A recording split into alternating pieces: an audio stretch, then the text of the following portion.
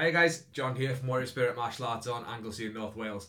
I've just had the pleasure of speaking with Mal Sanchez-Jones, who is the branch chief of Kudo in Wales. We talked about a whole host of important topics, particularly discussing working with neurodivergent people in the martial arts. We also hit on topics such as Kudo, honesty and vulnerability, and bullying. This one's not to be missed, guys, so without further ado, I'll pass you over to Kudo, Mal, and me. Hi guys. I'm here today with Mr. Mal Sanchez-Jones of the Goshen Kudo Academy in Barry in South Wales. So we're going to have a really cool talk today. We've been discussing behind the scenes about some really interesting topics. But why don't you tell us a little bit about yourself, Mal, before we get started? Well, from a martial arts point of view, I've been involved with martial arts for a very long time. The usual sort of story, get involved in martial arts for different reasons. I started originally because my dad made me. And then it was judo, and didn't really get along with that for a couple of things, to be honest. Was at the time smaller, and I was quite bad asthmatic, and with eczema, the contact was just didn't like. I didn't like it. Eczema, if you rub eczema, it gets drier and drier. So if you're doing a grappling art, it was that. So I wanted to shy into the background a little bit, and then moved to karate when I was about 11. And never looked back really from the karate point of view. And I've always cross-trained. So, my highest grade is in karate, so I'm 6th dan in karate. But I wanted to have a look at a way of finding something that could bring all these skills together from doing Muay Thai and doing, boxing and doing all these different things. And Kudo was the obvious choice for me, including the headbutt. So I just have a little mention for the boys because we always talk the headbutt. So yeah, that's kind of my martial art background, if you like. But professionally, I've been involved with young people for 20 years. So from a youth work background, moved into teaching, and then I worked at an alternative education provision, which worked with animals as a way of an intervention to working with young people with lots of different challenges in life, including neurodevelopmental disorders like ADHD, autism, the full spectrum really. And now I took redundancy during COVID and set up my own project. And my aim really is to combine the two of them. So they're professional standards to do with working with challenging young people. When I say challenging young people, it's not necessarily their behavior. It's about the challenges in their life and the martial arts, because I think there's a definite crossover between the two. Yeah, brilliant. So one of the sort of reasons that when we had a chat not long ago, one of the big things that we talked about was how karate and martial arts is like a really, really good outlet for people with neurodevelopmental issues. So what have you found to be the sort of like the main benefits? So neurodevelopmental kind of stuff is autism, ADHD, that kind of stuff, right? So what do you find are the biggest benefits people can get from martial arts for those kind of things? Or like maybe even why could martial arts be really, really good for someone with neurodevelopmental conditions? Well, I think for anybody that's worked in that area, or even have got family or children that have got these conditions, you kind of learn through their eyes. So it's really about what their basic needs are. So if, say for instance, you've got a child that's quite happy to sit in the background and just observe, you're always trying to work out what that is. When you've got somebody that's got ADHD, for instance, they clearly tell you what their needs are, and then people see that as challenging, which, I think, again, this is why being a professional really helps, because you can see that not as a challenge. You can see actually they just want information. And information-seeking questions quite often become seen as challenging questions. Like if someone, for instance, is in your class, and then, say your class finishes at 8 o'clock, and they're looking at the clock the whole time. Some instructors will be thinking to themselves, like, write down press-ups if they're very old school, that you've got 10 minutes to go. But they might actually just be thinking, I'm tired, I'm going home. The instructor might have looked at it seconds before to check how long they had left of the lesson as well. It's completely normal. So it's really kind of looking at not necessarily just the individual, but also the instructor. So I'm really, really passionate about kind of upskilling people within the martial arts to be able to understand these things. So it's, I suppose, some good parenting strategies as well. You're a lot more tolerant to your own kids, but you also let them get away with a lot. So the benefits, I guess, from martial arts is that you've got structures. So if you've got something a little bit more traditional, then, they come in, they have to bow at the door. For some, some dojos, they don't do that, but at ours you do. Before you start, there's certain etiquettes that are involved. So there's this structure that they know what to expect every single session. Whereas when you've got more like a gym environment, it might be a little bit more daunting for them because they're going to be thinking to themselves, like, I don't know what we're doing today. And, if, for instance, in your club, if you're very old school, for instance, in karate, they didn't spar very often. So when you did spar, it was quite a traumatic thing for everybody because they're thinking to themselves, like, are we fighting? Are we fighting tonight? Which means that people are not learning because they're thinking about the fighting. So, for instance, if you've got a very good platform like that, that's excellent. A lot of the kids, and this is across the board, need role models, but they also need strategies of how to become that. So there's no point just having one person at the front holding the black belt saying, I'm perfect. Because the problem is, as they grow up, they'll realize that this adult isn't perfect, far from it in a lot of ways. But the reality of that is, I think that's a big part of it, is being honest with yourself and honest with other people. And again, within organizations that are more like hierarchy, then it can be a little bit misleading for everybody involved, So, I mean, if you want to pick anything individual, I've got a million stuff on this because this is really is my bag of. Yeah. I mean, it's obviously something that you're dead passionate and like that you're dead, that you've researched it and all that. Now, the kind of angle that I'm coming from with all this is not necessarily from having research, but personally, I've again, I mentioned this to you before, but I think that I'm somewhere like, on the autistic spectrum somewhere personally, because, when I was coming up, so I'm 33 now, so you're thinking that the autism kind of awareness is a fairly recent thing. So when I was coming up through school, I was always kind of put forward as an underachiever, that they recognized that I had stuff going on in here, but I didn't really fit the same structure as the school, but then give me something to learn on my own time. And I'll run with that, forever and ever. I'll do a deep dive in it. This is actually how I think that I might have one of these issues, is because once I was speaking to the parent of one of my students, and she is diagnosed autistic and like quite far on the spectrum. But then the more I started talking, the more I started realizing some of those traits in myself. Yeah. So I did an autism test online, nothing diagnostic or anything, but it said that I share a lot of traits with autistic people. Yeah. Personally speaking, I know as well that because I was so interested in the martial arts, had I not been introduced to the martial arts, the character traits that I have now as an instructor, the ability to be confident, communicate myself, they wouldn't be in me. So I know personally, the transformative power of martial arts on an autistic person or a potentially autistic person at least.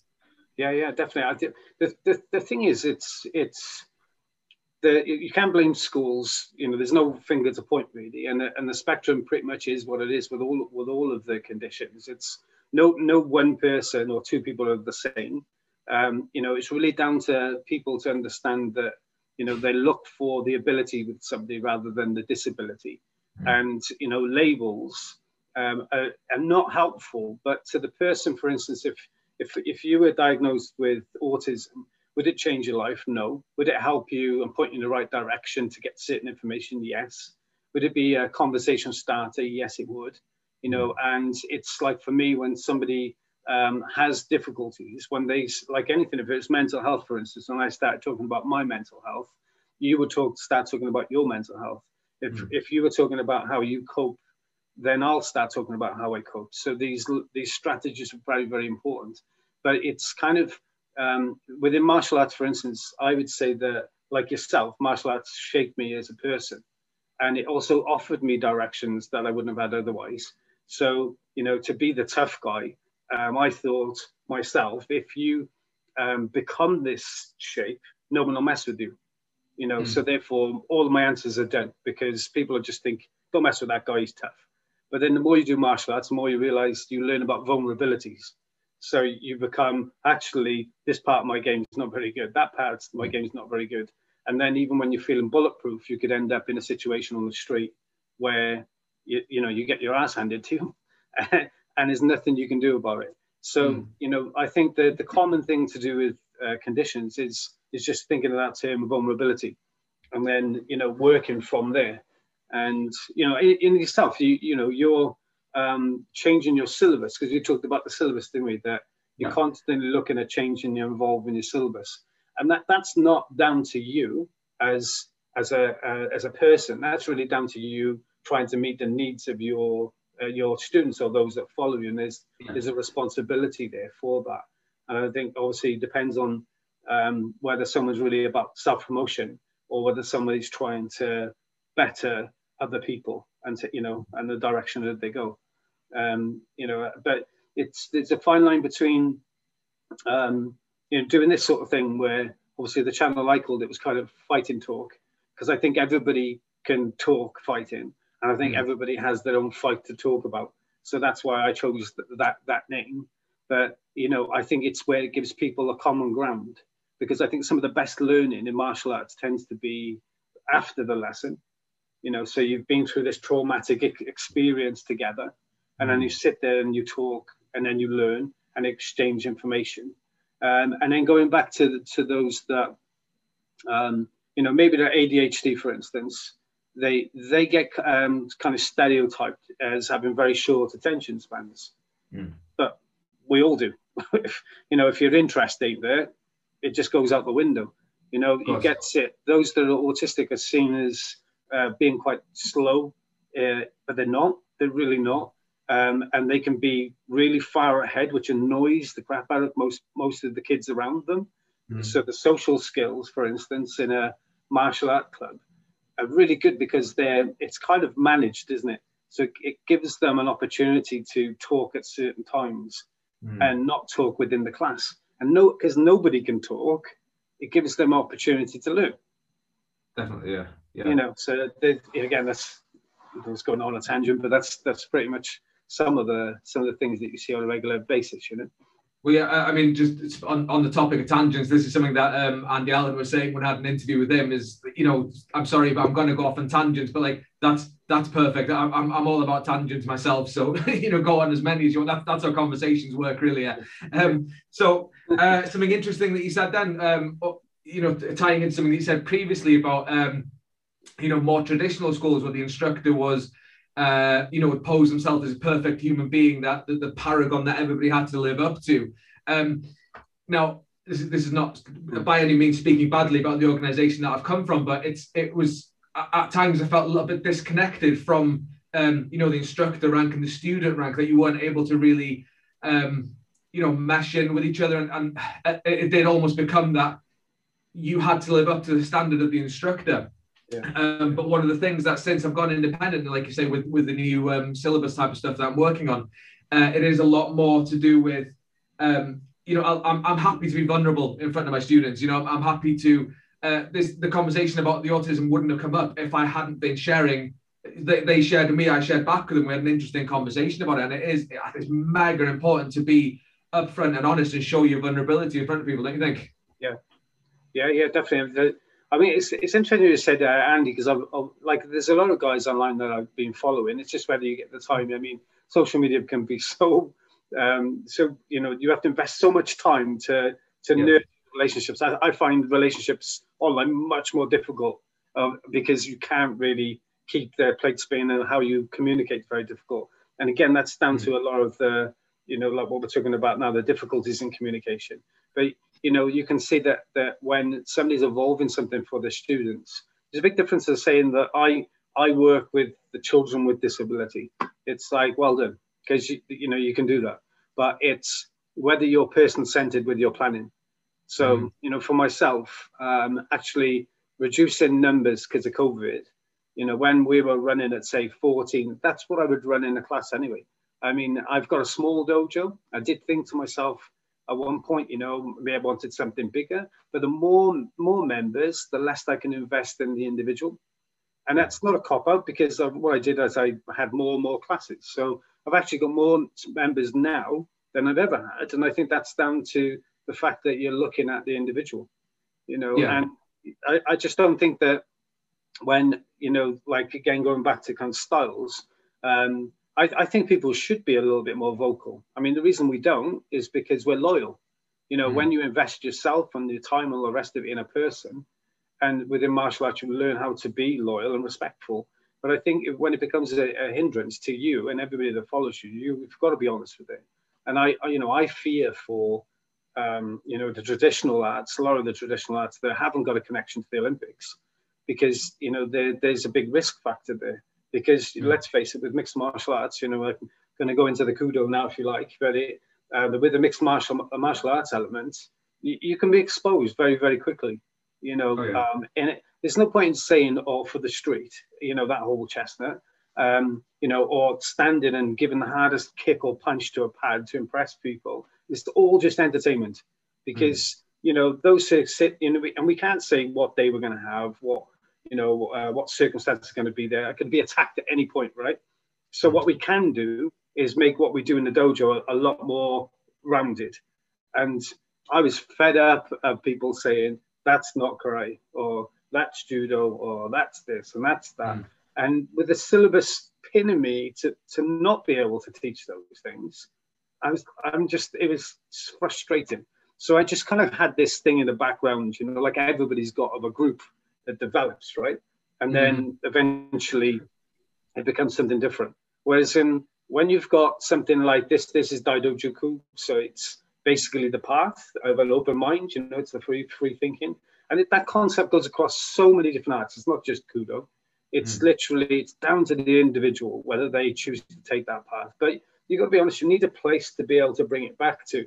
And if the foundation that you've got is very, very restrictive, then you've got a problem. Like I still teach Gojin karate, if you like, which is all the stuff that I wouldn't have in my Kudo syllabus. So basically the self-defense stuff, we still practice bow, you know, on occasion. We've restricted how much kata that we'll do. You know, the bunkai analysis that's another rabbit hole that you could spend all your life and your time going down.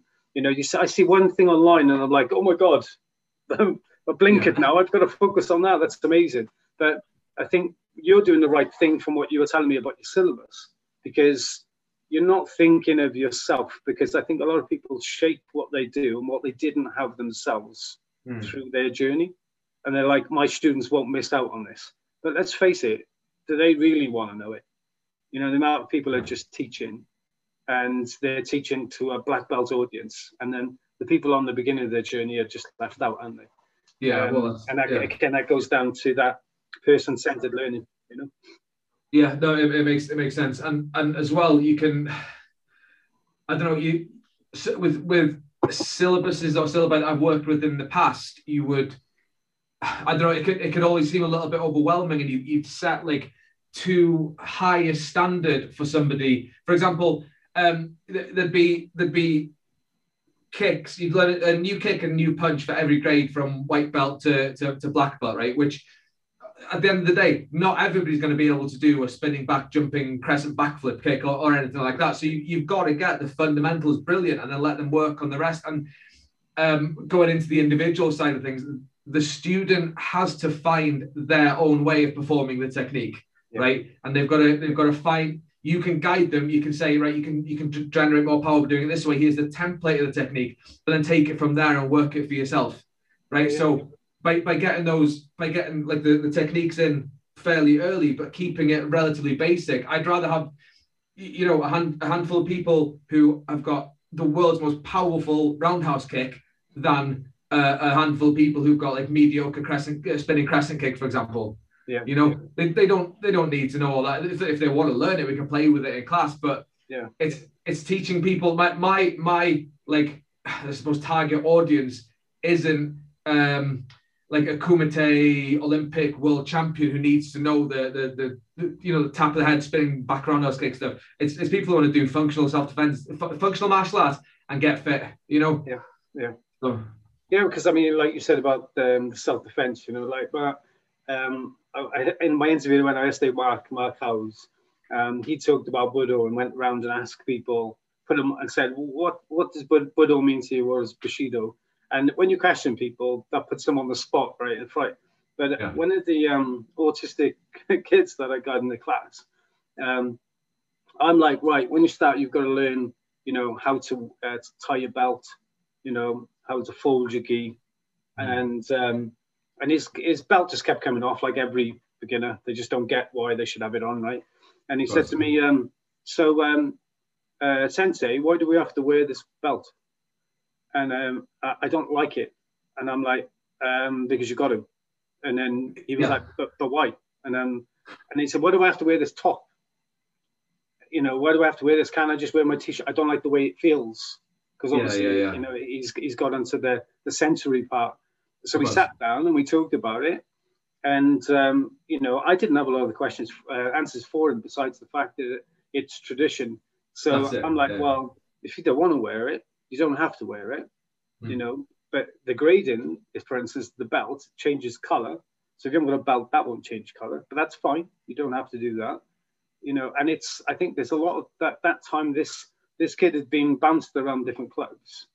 And, again, this is going about the martial arts side of it, is if you don't look at your syllabus, you don't really understand how to cater for somebody that's got sensory issues. There's so many different things outside of that, obviously, in life, because if you don't grapple, for instance, you could find people coming to your group because they think karate is only kicking and punching, because they don't want to touch and feel and be close to people. Like I said about my eczema when I was a kid, it's one of the reasons that I wanted to go there, because I could hit people away then. They didn't have to touch me or grab me. And I didn't have to have people looking and staring at my skin and things like that, and it's the same thing when you've got this intimate space they're not happy with, they're really not happy with. So understanding again how that function works as eye contact is a difficult thing. So you just show them how to use the back of the head when they're grappling, to come around, so know what to expect. You're going to feel it here, and then you're going to feel it there, and that's when you're going to come into here, and to by step with the understanding of the sensory feeling, and potentially the smells and things, because let's face it, you're in a dojo, you're going to get the sweat, you're going to get all these things. They really don't like any of that, but then they'll overcome it. And the social parts, then they feel very close to people then. Because this one little fella, he just wouldn't leave his mum alone. And then in the end, his mum was stood next to him the whole class. And then we moved them away from each other. So there's a number of things that martial arts as a intervention is much better, because the physical parts there. There's not many things now that I can think of where you would get that need for contact, besides maybe rugby or something like that, which is only momentary, isn't it? Besides the scrum. Of course. Yeah.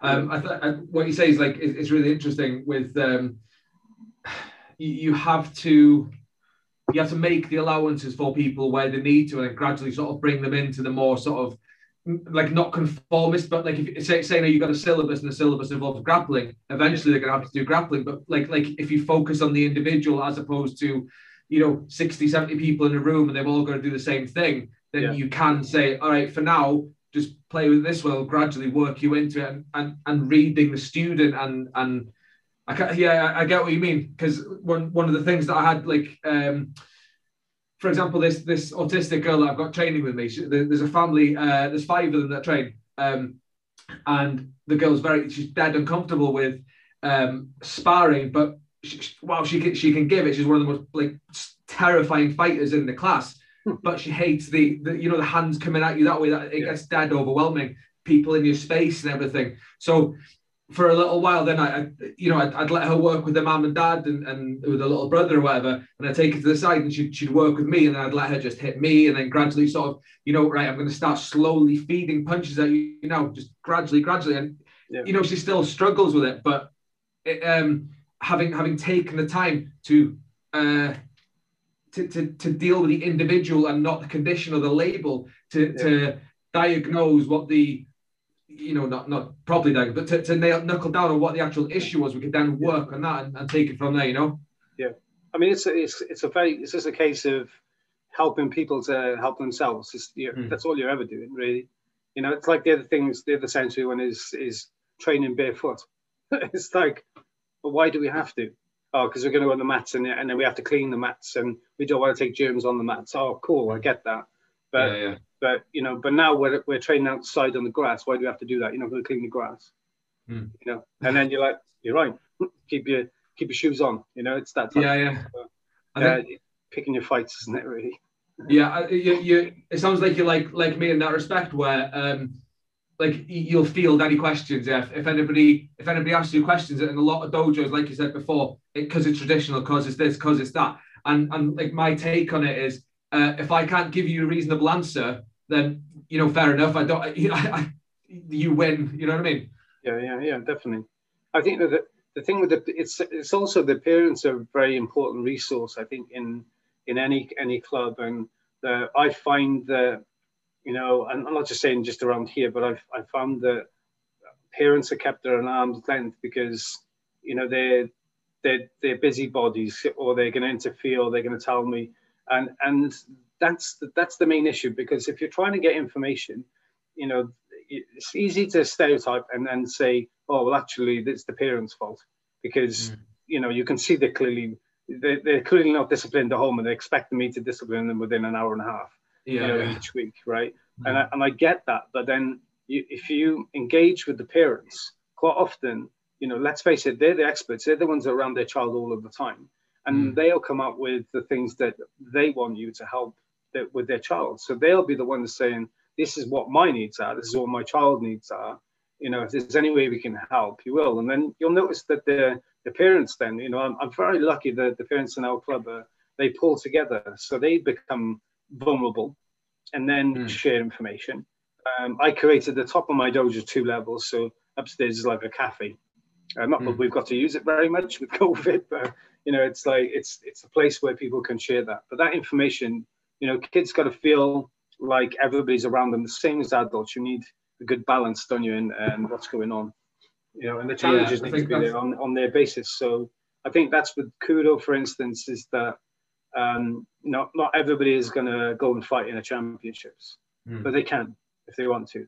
When somebody knows that if I really wanted to test myself, you can see yourself. Surely, if you fought semi-contact, or if you fought full contact in karate with certain limitations and things, you look at it and just think, that's scary, but I quite fancy my chances if I could do this and do that, right? Yeah. And that's always in the back of your mind. But this is what I felt as obviously black belts, as you around it, you start thinking yourself, could I?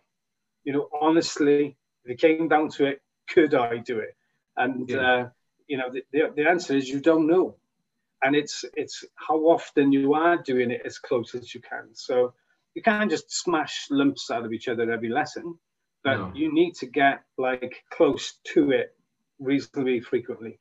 So, taking it further, a step even further from what you said then is, I was reading John Titchen's book, Melting, Karate Beyond Kata, Melting Ice into Water. It's a stunning book, and it's made me think a hell of a lot. And again, on the avenue of honesty and vulnerability, which, the more we speak, the more we keep coming back to how important honesty and vulnerability, being open with people is. I was reading a chapter in it, and the long and short of the chapter was, it's all well and good knowing these moves, but in a self-defense situation, you know how to break someone's arm, but do you have it in you to break someone's arm? Do you have it in you to actually kill someone if you have to? Do you have it in you to, to tear skin, to bite someone's hand, if all that kind of stuff? And I've been in a number of continuous fights. I've been done MMA bouts and all that kind of stuff.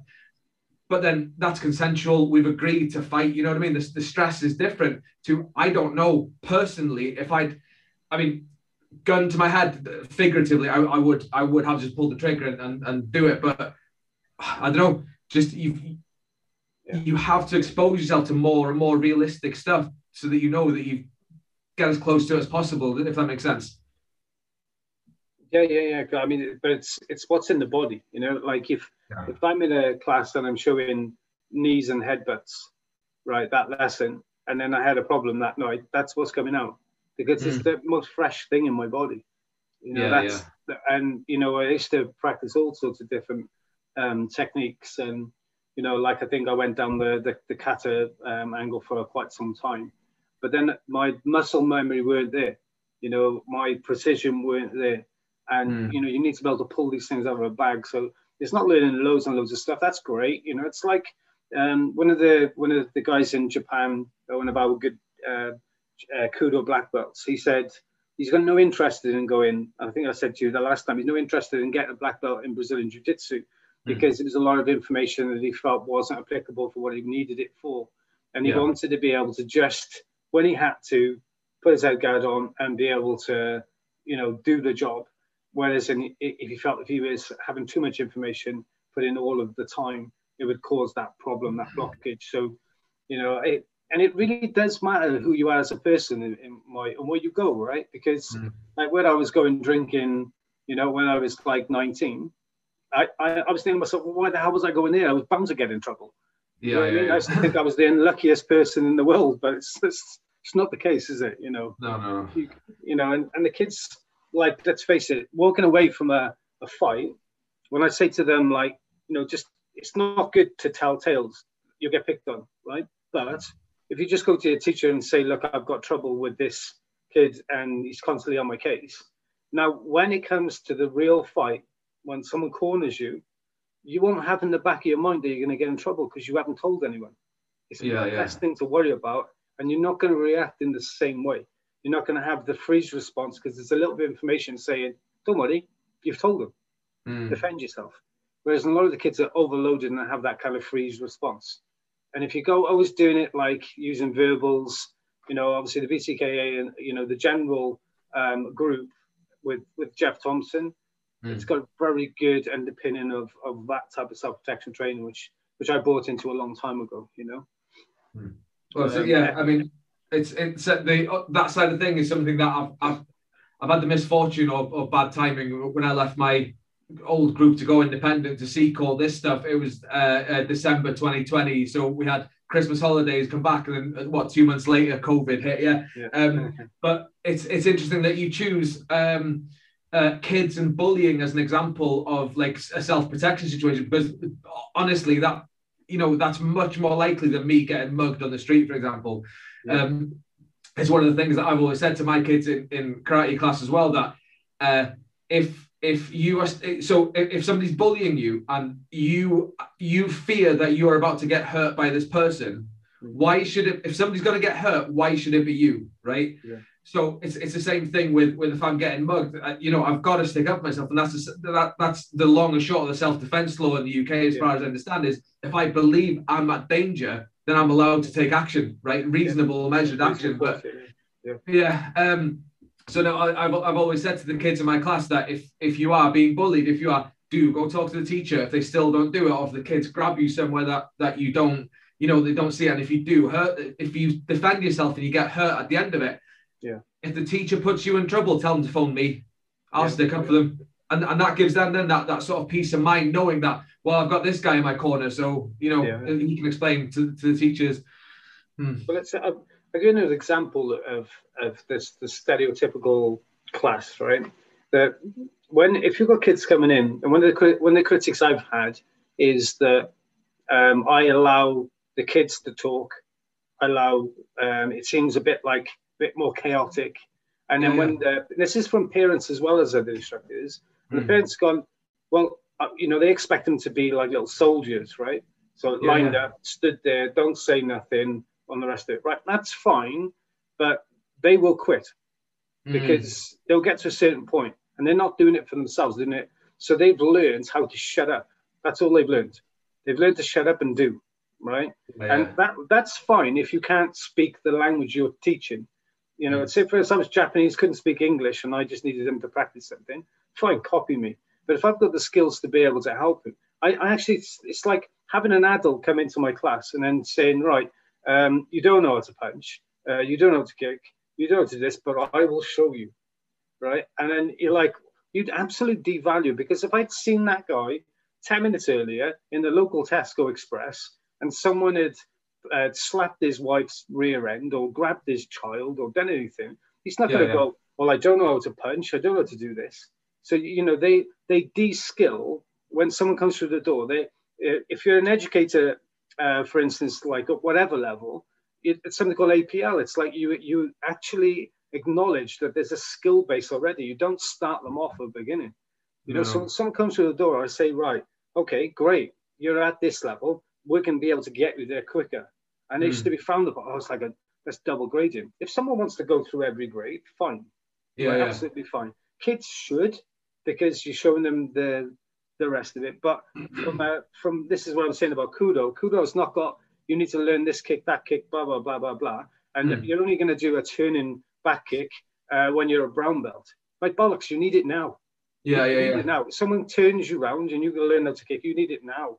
And that's the same mindset I've got with the kids. So, like, you know, lots of ADHD kids get pointed my direction, but it's not. It's because they think that, well, Kudo's got boxing, it's got this. It's going to keep them really entertained. So that's my referral route. So it's going to keep, I'll entertain them. But it's not. It's actually very structured, but across lots of different things, which makes it more interesting. You know what I mean? I think that's one of the things that, again, it sounds like we've got like a lot in common at this level.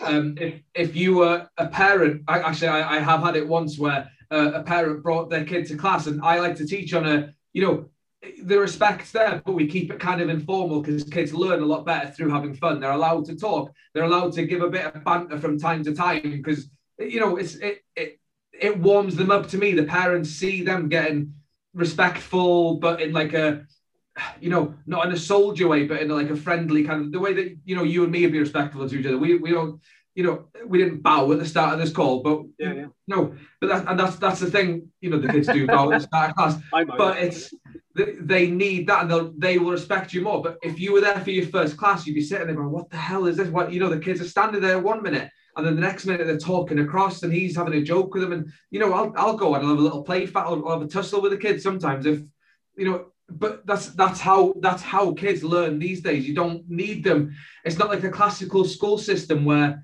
they need to learn stuff by memory. They need to have fun, and they need to learn through playing. And the same is true to some extent of adults as well, don't you think? Yeah. So I mean, but you said banter, right? One of the first things that I get whenever I've got somebody that's got autism is they say, "Well, no, they're literal thinkers. You can't say that because they'll take it literal." And that'll be confusing for them. And I'll be brilliant. So I'll give the information that I want across to them, very clear, right? But I'm going to use banter because I'm not going to change who I am because they have to learn that. So it's kind of, you know, if you look at anybody that's got autism that's like going through assessment as an adult, they've been missed the entire school. How do they get through school without it? It's because they've learned when to laugh, when not to laugh. The masking. You know, it's structured humor. So it's like, I know if A, B, and C makes a joke. I mean, some of the funniest jokes that I've been told by autistic kids, because they've learned why it's funny and they've learned precision with the timing. And they say, and one of these kids, he made everybody like literally cry with laughter. It was the most inappropriate joke, not appropriate at all. And everybody, even the instructors, were laughing. And after, he told me he didn't even know what it meant, you know. So it was like, you know, it's that type of humor where you've got to go, well, actually, this is based on respect. So when I bring them in, I'm going to keep, if the class is for them, I gain their respect, and then you can push them that much harder, that much further, because it's been on their terms, and you will be that inspirational character that you had in your life that you're aspiring to be like, you know, and they'll teach you how to do it. You know, you don't need to be anything besides yourself, right? So that's again an interesting point, which I want to get to in a second, but you have to tell me that joke. What is it? Okay. It was something to do with something crossing the lake with nuts. I think it was a squirrel. It's the way the squirrel. Right, fair enough. He's got his nuts wet or something. But it was more of a case of like, it was like quite an innocent joke, if you like, but it was about obviously testicles and stuff. And it was the timing, because he actually chose to tell people when he thought he would get in trouble. Right. So do you know, like when someone gets caught for talking, and it's kind of, you got like, do you want to tell everybody what you were saying, like that sort of thing? He just lined up one of the guys perfectly for it. So we made him tell everybody, and there's nothing that we could do, right? No, brilliant. Fantastic, absolutely fantastic. Yeah. So going to the thing. I've lost my train of thought. That's one of the things that happens now on this. But like one of my guys, right? He's this kind of ties again back into what we was talking about before with the respect and the structure and not understanding the student and autistic ADHD people asking questions and stuff. Yeah. One of my guys now, it's actually, he joined in the first class I opened on Anglesey 8 years ago today. And his mum enrolled him because he was having difficulty making friends and all that, you know, the kind of, because he is on the spectrum, him and his brother are. But anyway, he was coming up to the ranks, and you know, you learn to deal with him. He was only 12 when he started. We started making good friends. He got to his purple belt grading, and my chief instructor at the time, like had a different understanding of people with neurodiverse issues. So in the grading for his purple belt, he got a little bit frustrated at himself for not being able to pull off the technique and started asking questions and you know, trying to get, like, you and me would understand it. It's like, okay, he just needs a little bit of help, a little bit of patience. But the instructor failed him for having a bad attitude, right? So you can understand, and like in front of everybody, so you can understand, like, he probably felt like such a dick on that day. Yeah, totally. You know, all he was, because he said something under his breath to the effect of, "Oh, for God's sake!" Now, to me and you, that'd be like, oh, yeah, fair enough. He's not getting it. You know, let's try and give him a bit more space. But the guy went, "All right, that's it." You know. Anyway, next grading, he didn't turn up. So he'd been doing classes, but he didn't turn up to, you know, because he didn't want to be humiliated again just for the way that he is. We've made good friends. Anyways, he's made his black belt and everything. He's 20 now, but he's actually my second in command in class. And Brilliant. Him and I've got such like, because I think I'm to some degree, when I was his age, I was a lot like him, right? And because of the martial arts, I've come through that. You know, you get introduced to the personal development stuff, all that kind of stuff. And now he's in the position to be, well, he's the next in line, really. If anything was to happen to me, he had the club, and he's got so much respect from the students. Everybody likes him there for his ways, like not in spite of, but because of the way that he is, if that makes sense. Yeah, because he would probably come up with a lot more inventive ways to be able to do certain things. It's like the problem is like with a society which is like that, you know, participation medal, that type of stuff, and you know, it's like people see that as being soft. I mean, I'll give you one example of working with someone that had massive gross motor skills issues, and he was basically it was like a life skill lesson, right? So they said, right, we want him to be able to do the dishes after he's done the cookery, right? So they basically just let him play around with the dishes, and wasn't washing them, they were stinking. And then when he would go, they would clean the dishes. But it was like every week they would expect him to do a little bit more, a little bit more, a little bit more. And it took him about a month, and then he could do the dishes, right? So it was like, you know, this is early days of my career, and I was just thinking, well, that's just like being a bit more patient, isn't it? That's how it is. Just allowing someone just to be able to do it on their own steam. They said, no, well, actually, it's a little bit more than that, isn't it? It's making sure that he understands safety. You know, because you've got the temperature of the water, you've got all these different things, right? And then actually, you know, he can fail. So it's failure-free activity. And I'm like, but he has failed because he hasn't done the dishes. But the failure-free is much down the line. So your expectations are different. So like when I've got anybody, I think that like another good way of explaining this is like a graphic equalizer, right? So let's say that we got all of these different skills that we should have, and some are a bit lower than others. So you'll find that most people, when they're talking about autism, they say, oh, he's fantastic at this. You know, it's like the Rain Man scenario where, what's your superpower? So like someone said to this kid, like, autistic, what are you good at? And then he felt terrible because he couldn't tell him what he was good at. But he just assumed that he would be good at something, right? Yeah. Because of the labels. But it's like, there's obviously going to be a deficit in certain social skills or certain skills there. And I thought that was brilliant. But I thought, well, again, that's a logic that you can use for everyone. So, like, let's say that I got to learn a front kick, a side kick, a roundhouse kick, and I've got to learn a lunge punch, a reverse punch, and the rest of it. I can tell you exactly which ones I'm shit at. And I can tell you, actually, do you know the ones that I'm good at here? If you put this on my other side of my body, I can't do some of them. Yeah, you know? So I think that being honest about doing that and then going, right, pass or fail. If an instructor's got a pass or fail mentality, how is an autistic person going to deal with that? How are you going to move? It's binary, is it? Switch one on, switch one off. It's just never going to work. And that comes down to any bad teaching. That's just basically in schools, when someone hasn't got the skills and the experience, they're going to mess it up. You know, that's me having a bit of a rant, but that's how it is. I'm not perfect as a teacher, but I try. Yeah. You know what I mean? That's what you need to do. It's the thing, again, coming back to it, it's teaching the individual, not teaching the classes, and you're teaching the student. I don't need to see a perfect front kick if I know that you can survive without, if your roundhouse kick is 100%, if you can rely on your roundhouse kick and your cross, I don't really need you to have that. It's measuring by effect versus measuring by the arbitrary measures of how it looks and everything. And like you say as well, with that sort of pass-fail binary, I've never really liked that approach, because you might be having a bad day. You might have a cramp in your leg.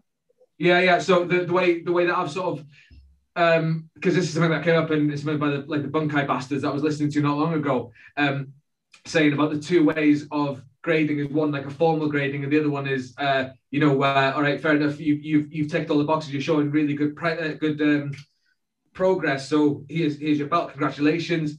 And I've still got the formal grading, but in less of a pass-fail mentality and more of a graduation mentality. Yeah, right. So, okay. If you're there, if you've ticked the boxes, if you've shown me over the past 3 months, whatever, that you're competent, that you've done all the criteria, then you're welcome. Please come along to grade, but turn up with the mindset of, I've done it. This is a graduation. I'm doing these moves one more time just to send them off in a way, if that makes sense.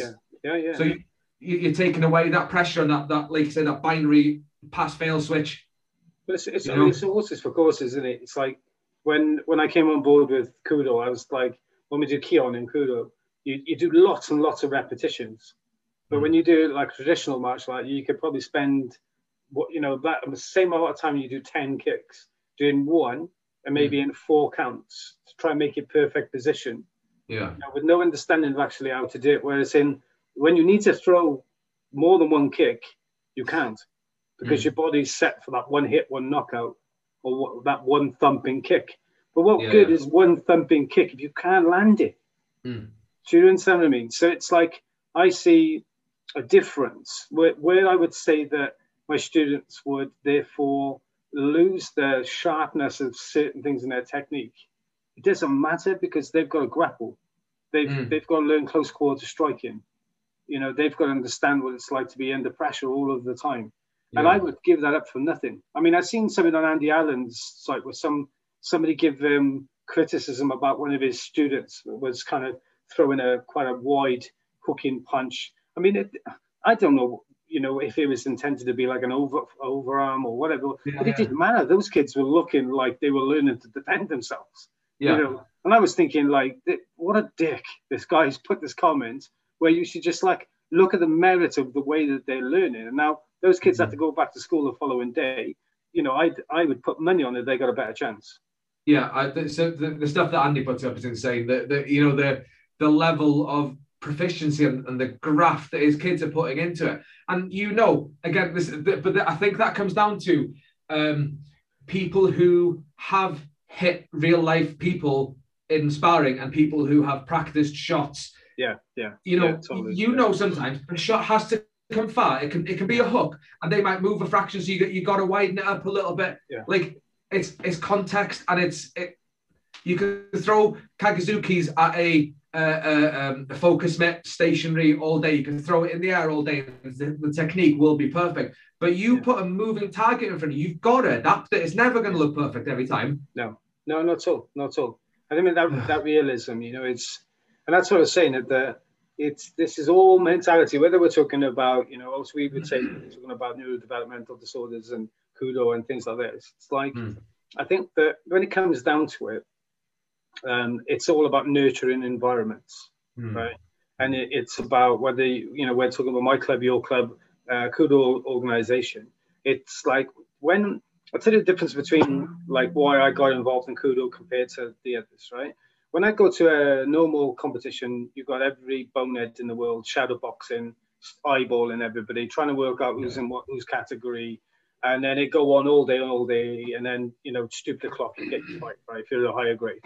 Well, there's none of that because it's well organized. People know who's fighting who. You're on, and everybody looks the same when you've got those head guards on anyway. You wouldn't be able to pick them out of the crowd anyway.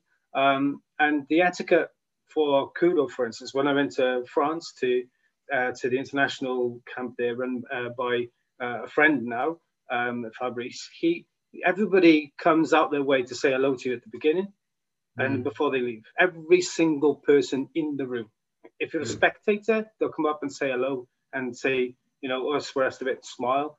And it's not personal, right? That's a nurturing environment where you've got something, but there's no cock of the wall, no guy strutting this stuff, because you fight at that level. And like I know in the room that the black belt that I'm wearing around my waist is only as good as the time that I'm on my best fighting. So in other words, I'm going to go into that room knowing there's a very good chance I'm going to get my ass handed to me.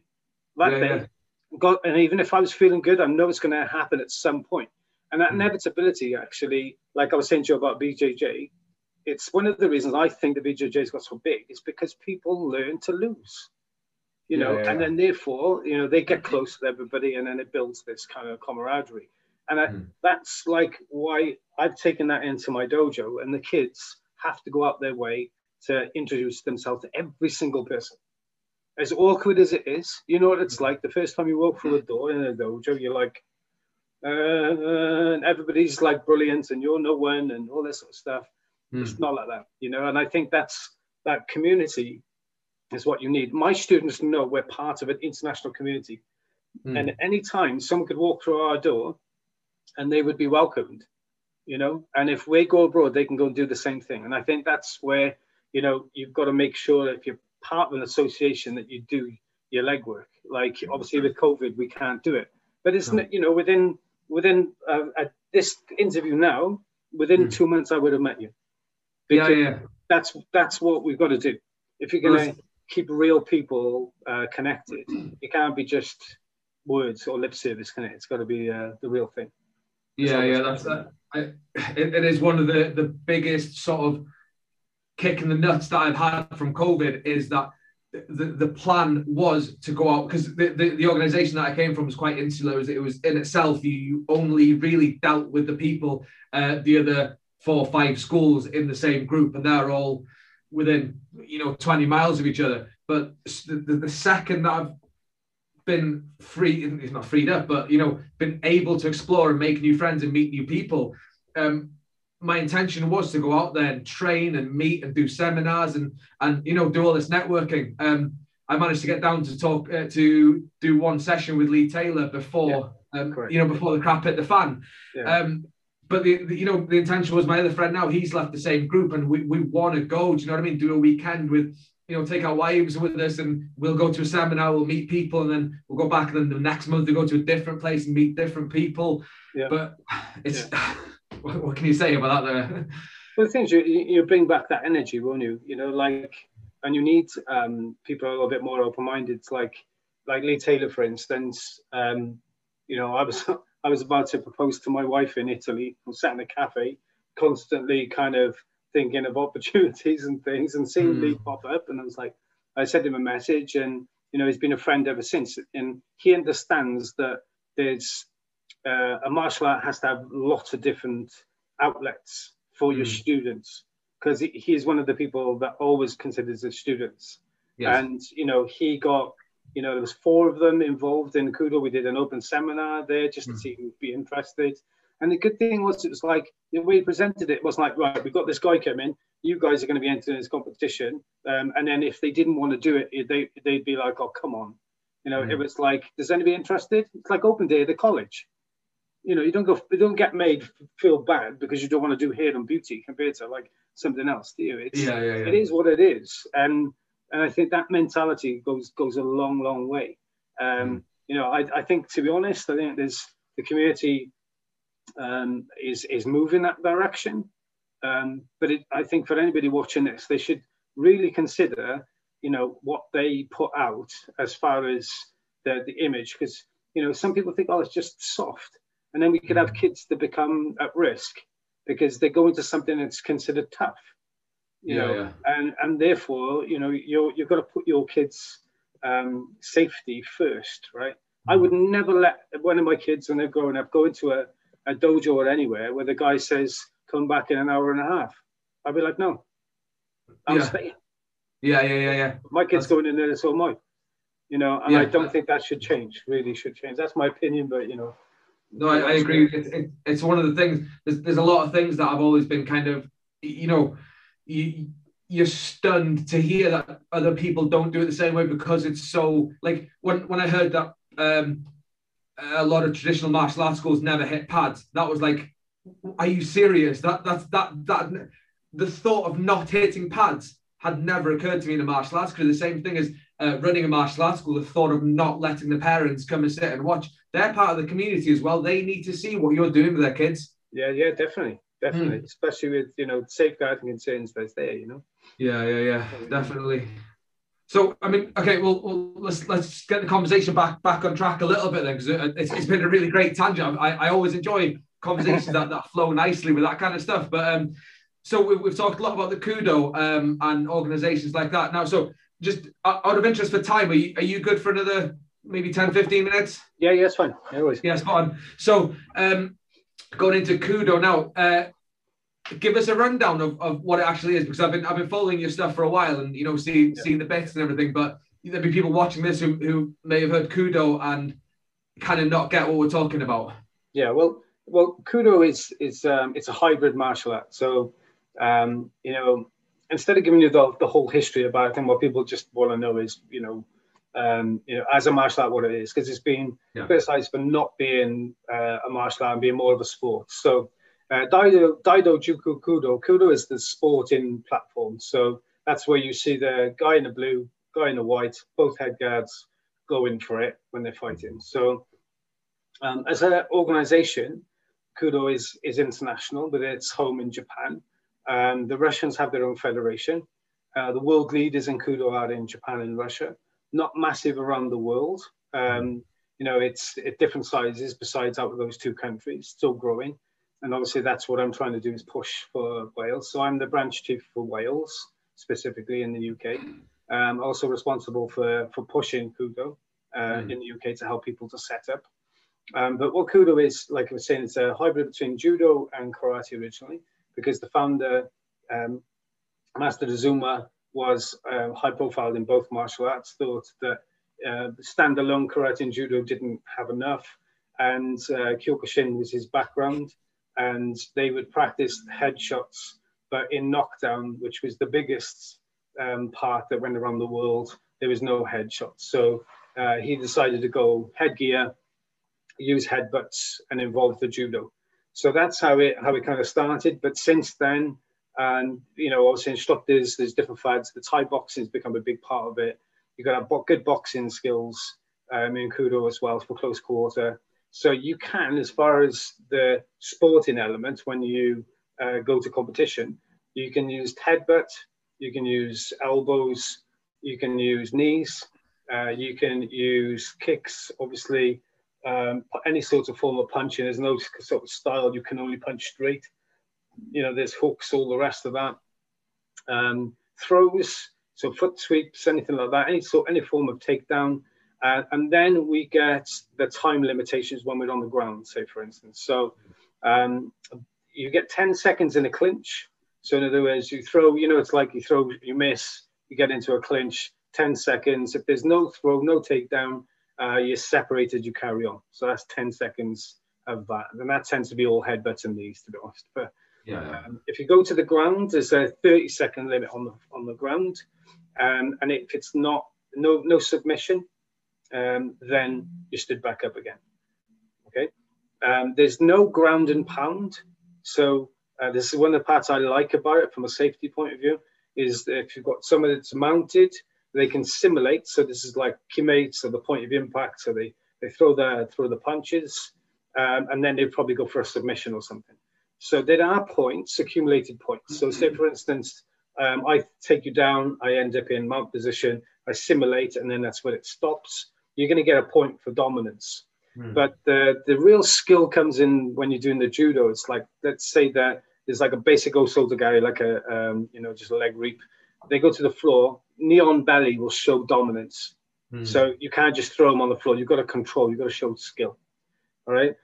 Most of the fights go to submission or knockout. And obviously if it goes to the cards, then there's a refereeing system, which is pretty much, again, there's about the points that are going. It's not stopped unless someone's thrown miles out of the arena, okay? Or if their head guard comes off or something like that. There's like stipulations against it. One of my students had that problem in the World Championship. They went against him. And, pretty much it's all, all to the wall. If there's a size difference in between the two fighters, then groin kicks are allowed as well. So, if there's a much bigger guy, right? So, like, there's always an issue for me. It's like, how would you get that guy's head from there down here to knee it? Well, if you kick him in the balls, it happens. So I think that's a really good self-defense. So again, I bought into that because I always thought I didn't want to spend a lot of time on the ground. Brazilian Jiu-Jitsu is a big part for lots of people, and because they want to learn the ground game. But when you're frantic with the punches, goes to the floor, you've only got that short amount of time, it kind of changes the game. So that's Kudo. As far as the way the art's practiced, there is Kion, but that Kion is not as in basics of stances, moving forwards and backwards like that, in full Zenkutsu. It's in a fighting stance position, jab, cross, like boxing, but it's about learning to ground and base yourself. Then you learn to move, which is the Ido, the movement, and then you've got like break falls, throws, so you've got a syllabus like that. There's a belt system. The belt system is not like it is in karate, where you had learned certain techniques for the grade. You've got to learn the syllabus, the same syllabus all of the time. It's just when you come to do your grading, there's a series of fights and then demonstrations. So if you imagine, like, if you are demonstrating a shoulder throw, you'd have a bit of free form so you can demonstrate that you can do it in each area. Then when it comes to the fights, you have a series of like clinch fights, ground fights, and then full Kudo rules.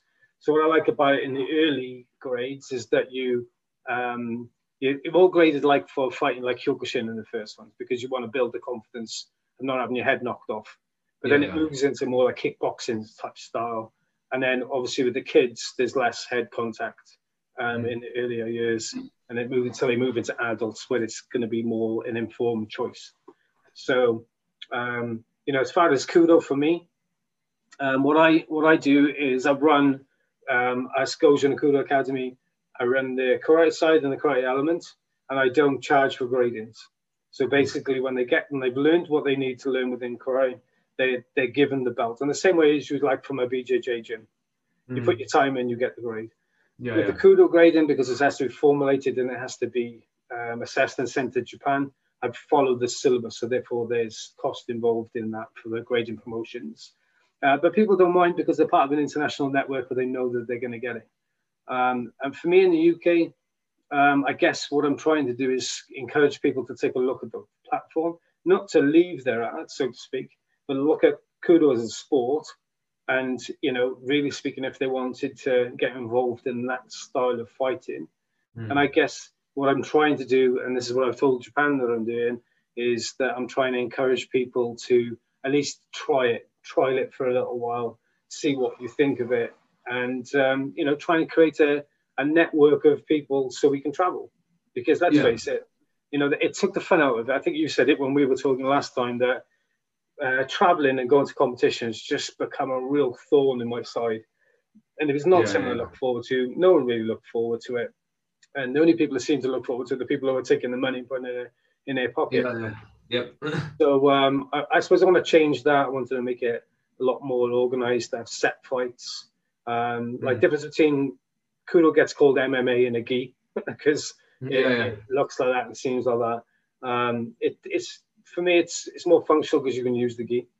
But the problem I get is that from the traditional side, if you like, people see Kudo as a little bit too MMA, and when the MMA guys are looking at it like we're too much like the traditional element, so we're kind of middle road, and I quite like it there personally because it allows me to keep my friendships alive from my karate background and the other traditional arts, and keeps me a foot in the MMA arena for anybody that wanted to move that direction. Because I think that you've got to be honest that this is not going away. MMA is not going away. UFC, Bellator, all the rest of them are not going away, and kids will go where they think is cool.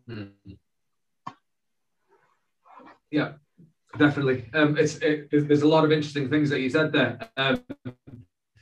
One of the biggest things I think to me appealing about Kudo is that it's like coming from a pragmatic perspective of karate and analysing the kata and the bunkai and everything like that. It does seem, you take the 3K approach now. You've got the kata, the kyo, and the kumite, and as Ian Abernathy says, never the three shall meet type of thing. But it seems like with Kudo, it would translate better to a real fight than anything else would. So, for example, you've got all the techniques like the throws and stuff that you find in kata for one thing. You've got the joint locks, you've got the functional hooks and stuff like that, even down to stuff like time limits. You normally look at time limits and rules like that as a it's sporty, so you're setting the limitation on it, blah blah blah, this way. But 30 seconds is a reasonable time.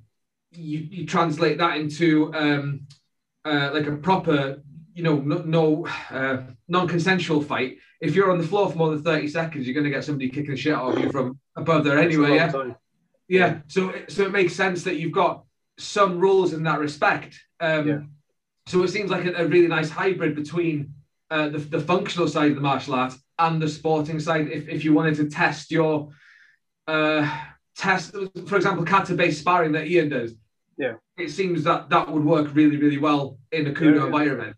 Yeah, definitely. I mean, it's why I got into it, to be honest. It was like I was desperate to show the style of karate that I was doing, and my club really could cut the mustard. You know what I mean? And actually, some of the things that we do, which again, like I've got to be careful because the guys in the Kudo community will probably look at this as well. But it's like I would say they were karate throws rather than judo throws. And I would more likely go for a cross buttock throw than I would a hip throw, for instance, because it's more functional when someone's swinging for your head. And there's things in karate which you're never going to be able to get out of my muscle memory. And to be honest, they add that little bit of extra for our guys because it hasn't just come from that one stream. So, but that's the beauty of Kudo, because I mean, some of the guys that are training and got dojos in Japan, they're bouncing the front leg the same as the Thai boxers. Because the guy whose gym is going there, he was spent a lot of time in Thailand, and nobody frowns upon it, because that's what I'm saying. When you've got a one title which allows so much growth and so many arts to come in without calling it MMA, because we have the same sort of ritualistic stuff that you get in karate. And I do like that. The guys in our dojo, we made a choice that we were going to continue by doing all gi-based arts, not like BJJ, no gi BJJ sort of stuff, because we like the etiquette and the respect that goes with it. And it actually, when someone comes through the door, if they go, "Oh, bro, I want to be a cage fighter and I watch Conor McGregor and all this sort of stuff," you turn them up, tell them they got to wear a suit. And it's like a filter, right? It's like a bullshit filter. It's kind of like, is this guy, the old tap out t-shirt bell end that just wants to learn to scrap or just have a scrap? What? Worst case scenario, he comes in, he has a fight, he gets hurt, he never comes back. Or we have a fight with him, he doesn't get hurt. One of us gets hurt to allow him to get in, and he never comes back. So there's never a win situation. So bring the gi, good induction, sorts the stuff out. No, that's yeah. I like that. I can totally get what you mean with the ghee being a filter as well, and that's it's just a different. It's got a different vibe to it, isn't it? And that vibe, there's a saying, your vibe attracts your tribe, right? So if you've got that, if you've got the ghees and everything like that, you're only going to bring people in who maybe more into the sort of traditional, the more sort of cultural version of the martial arts as well. I was going to find a picture real quick because one of the rules that you said was like stunning. Was the groin kick rule, and I've got it right at the top of my thing here. So when you've got an opponent that's a lot taller than another opponent, this is from. So I've said before that the competitions that we got locally, they're not great. They're not particularly well, not to speak ill. The organisation and the way they run it doesn't really sort of gel with the way I like to run things. Yeah. So there's there's some schools who they're purely for trophy hunting. They're just like a purely competition fight school, and they'll take boys out and they'll just go wherever they can to get more trophies to the school. So I'll show you the picture now. The guy in the red and the guy in the black t-shirt there. I think this is both the under-16s category. Where's the camera gone? But look at the size difference between those two. What? They're both under-16s in that picture. Yeah. So the other guy, the tall guy, he was just keeping my guy away with kicks. Yeah. And the guy in the black t-shirt, he's one of the best fighters. He can kick the ass of most adults. But this guy was like a foot taller than me even. So, add a couple of groin kicks now, that might have sorted him out. But the thing is, like the weight thing with Kudo is like you measure height in centimeters and kilos. Yeah. And then you add the two numbers together, which gives you a value. And then you end up with reasonably fair matches. So if you do get someone that's really tall, the other guy will be really short and stocky. So it's not going to be an issue, right? Because the stockier guy's going to go for your legs, and the taller guy is going to be trying to keep you at range. So it makes it a lot more interesting as a fight. But yeah, kick, nice calf kick on that. That's the other thing as well. They were playing by very sort of old school rules where you kicks above the waist. Don't go too hard, unless you're from this school. Then you can go a little bit harder than the other school, which, that's why before speaking to you about the competitions, that I swore that I would never do another competition. The Kudo and the way, the more you talk about it, the more like, I'm keen to give it a go now once stuff opens up again. Great, good. No, it'd be brilliant. You're more than welcome. Everybody is. At the end of the day, it's like I'm just trying to get more people in the yard. You know what I mean? Because as much as, I've seen some people going, with this, with that, or giving grand messages and maybe they're just one dojo. It's like Kudo Wales is just based on us, in Barry, and a few, obviously, dojos where they put students in for our championships and stuff. So just, if anybody's watching this and wants to get involved, then, just have a chat and we'll take it from there. Yeah, good. No, brilliant. So I think that's a good time actually to call it a call it a day or whatever. But so just super quick then, so you can get your stuff out there. What are you working on? Where can people find you? What do you want to sort of? It's Mal's time. Yeah, no, just at the minute, obviously with COVID, all I'm trying to do is just set up dates to do intros to Kudo. So if you're interested in looking at Kudo or just want more information, you can contact me via Goju Kudo Academy or Kudo Wales, which is on Facebook. Both pages are mine. You can get in contact me that way. I'm going to be all over the place the next couple of months. So I'm in London. I'm going to be in like North Wales, Bradford. There's a few, obviously, Spanner. So you're first. I'm going to be up in his dojo up there. Anthony Pendlebury, hopefully be able to catch up with them. And the people have met through COVID. So, there's been some absolutely amazing people, lots of material for online. And I just hope that we all get a chance to meet up. So maybe we all do that at the same time. Like Brian Bates was talking about getting a group together down there. So, I'm not going to name drop any more people. I think the guys get the gist of it. But I just get together. So look out for it. Look out on these guys' web pages. I'm sure you'll get to meet me at some point. It's going to blow up once everybody. Because just a quick aside, I think the amount of interaction that there's been online between all these like practical martial arts people in the past few months. Once everybody, we've all made friends online now, so once everything opens up again, there will be like loads of meetups, I'm sure. So it's going to be amazing. 100%. But nice one, Mal. It's been super good talking to you. Cheers, John. Thanks very much for your time, mate. Much appreciated. See you soon, buddy. Bye-bye then. Bye. Bye. So thanks for checking in again this week, guys. I hope you took some ideas away from that. If you enjoyed it, please be sure to like and subscribe down below. And if you have anything to say, be it positive or negative, I always enjoy hearing other people's opinions and engaging either way. Don't forget that you can pick up some sick martial arts casual wear over at artmartialclothing.com. And if you use the code SPIRIT at checkout, you can get 20% off your order. That's excluding outlet items, but that also helps you support the Warrior Spirit clan by doing so. Thanks again, guys. I'll catch you soon.